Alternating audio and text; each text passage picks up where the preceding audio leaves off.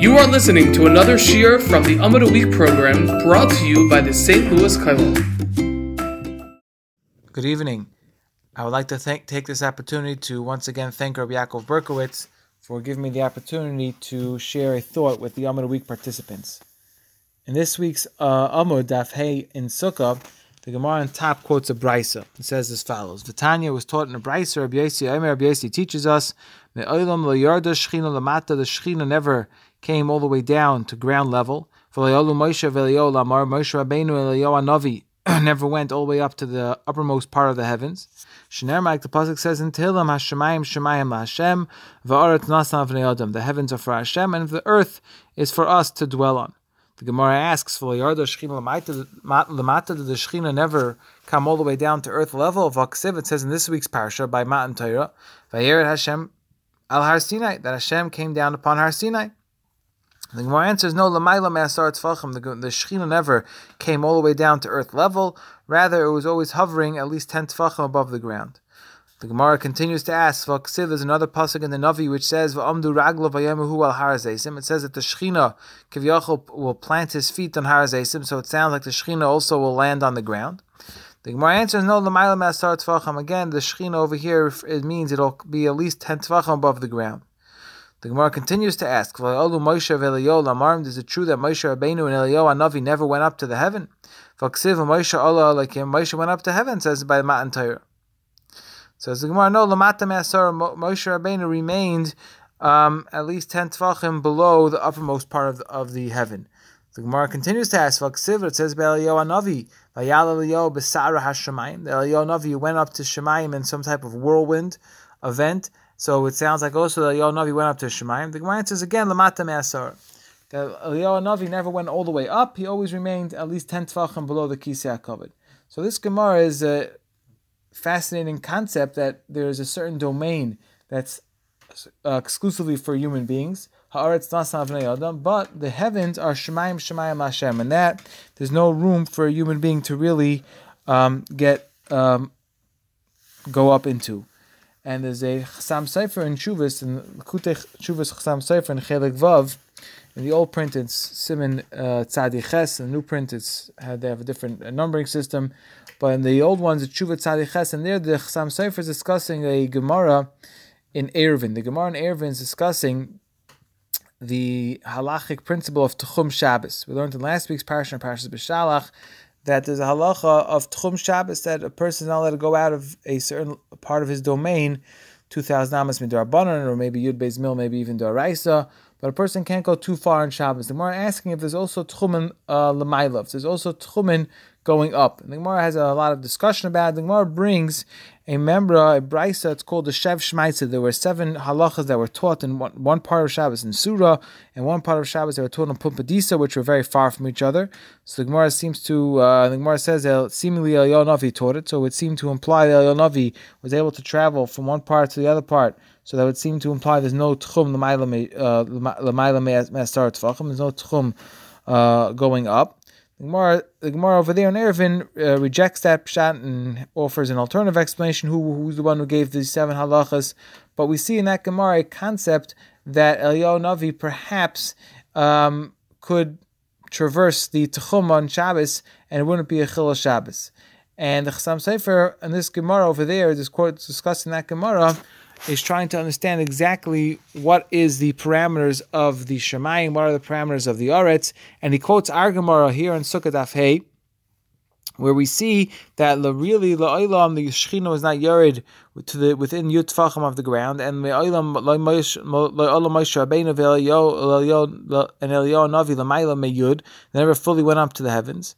So he says that Nir Ali says that Moshe Rabbeinu and Eliyahu Hanavi went up to some upper heaven, Shemei HaShemayim, v'sham nisharu ba'avir lamata miyud tefachim. They were hovering in this area, which was kind of a buffer zone between the earth and the heavens, and that the Gemara says somewhere else that's a distance of Tuf Kuf Shana, of 500 years distance of travel within a normal realm of traveling, and so it's quite far from us here on earth. But they were able to go up all the way up to that madrega of just being within 10 tefachim of Hashem's Kisei HaKavod. And the same thing exists down below. There's a buffer zone of 10 tfachim where the Shechina cannot come into. That halal over here that's lower down is royally Lidas Hashchina Ulaliyas Moshe Rabbeinu. So there's a parallel space of 10 and 10 that is kind of a buffer zone between the two zones. And what's in between those two 10 tfachim that's Lamata and 10 tfachim that's Lamaila, that's the area where either human beings can be, and if they're Zeicha, they can get higher and higher, and the Shechina Kiviyachal can come down to that space as well. So the Chassam Sofer continues to ask, he says, how could it be then that on Shabbos, when we have a bris, how can we say that Eliyahu Navi, the Moel says Eliyahu Navi should come on his right side and help him? We set up a kisei for Eliyahu Navi. How could it be that Eliyahu Navi is coming from such a far distance from the 10 tfachim that are right below the kisei covered? And how is it that he's coming all the way down to enjoy the bris and be part of the bris and help with the bris on Shabbos? The chayr that he's seemingly from the maskana of the Gemara in Eruvin, that Eliyahu Navi is bound by tchumen, because the Gemara rejects the idea that Eliyahu Navi is not bound by tchumen. So the Gemara says Eliyahu Navi is bound by tchumen. So how could it be that Eliyahu Navi would come on Shabbos? Furthermore, he asked, we know that on Matzah Shabbos, the halacha is that we sing songs pertaining to Eliyahu Navi, and on Matzah Yontif we don't. And the reason why we sing on Matzah Shabbos songs about Eliyahu Navi is because we know the Gemara says that the Eliyahu Navi won't come on Shabbos because this issue as well of Tchumen. So why don't we sing them on and therefore Matzah Shabbos is the first opportunity for Eliyahu Navi to come again. So the Chassam Sofer asked, why don't we sing them on Yontif then as well? Matzah Yontif, we should sing songs about Eliyahu Navi as well, because he couldn't come on Yontif as well. So Chassam Sofer lays down here a fundamental idea in the Tzvei Dinim in Eliyahu Navi. He says there's two aspects to Eliyahu Navi. There's one aspect of Eliyahu Navi when Eliyahu Navi comes beguf. Anytime we have a revelation of Eliyahu Navi coming in a physical body, and he brings various chazals and gemaras to prove this idea, then he is bound to all the physical halachas and the physical laws that are here on this earth. And therefore, if, for example, the Gemara discusses if Eliyahu Navi was allowed to be in a Beis HaKfaros, because according to Man Yomer, Eliyahu Navi was Pinchas, so Pinchas is a Kohen, he can't be in a Beis HaKfaros, because when he comes in a guf and he's here on this earth, then he has to act according to the halachas, and he's bound by all the regular mitzvahs. However, anytime we have Eliyahu Navi beruach, he's coming just in spirit, but it's not typical that we're going to see him in a physical form, then he's not bound to the halachas that we are bound by here on this earth. So he explains, anytime Eliyahu Navi is coming to a bris, we say he's not coming beguf, he's coming beruach, and then he's allowed to travel from place to place, and from the Shemayim to the Aretz, and anywhere on the earth where there would be bris on Shabbos, from anywhere, or Arba Kanfais Aretz, he'd be able to get around. They would not be bound by the halachas of Tchumen. And for the explanation of why we don't sing songs by Eliyahu Navi on Matzah Yontif, I invite you to continue the words of the Chassam Sofer and see it in the Likutei Tshuvos of the Chassam Sofer, Chelik Vav. Again, the old print Shuvah Tzadi Ches, and I think with this idea of the Chassam Sofer as well, we can explain why the Gemara often ends a question with the terminology of Teku.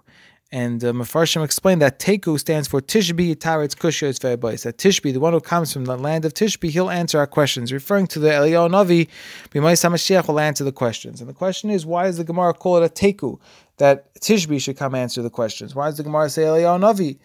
Either have a different acronym and say Eliyahu, or just say Eliyahu Navi will answer the question. So it could be this idea as well, that in order for us to get the answer to a halachic question, it's not enough that we have a Navi who's coming maybe beruach only, he's giving us an answer. We need someone who's a tishbi, someone who is living on this earth. He's a resident of a town. He's a physical being to answer the questions, because we know the principle of Torah Lav Hashemayim. So that's why we need Eliyahu Navi to come beguf, not just beruach, in order to answer all of our Torah questions.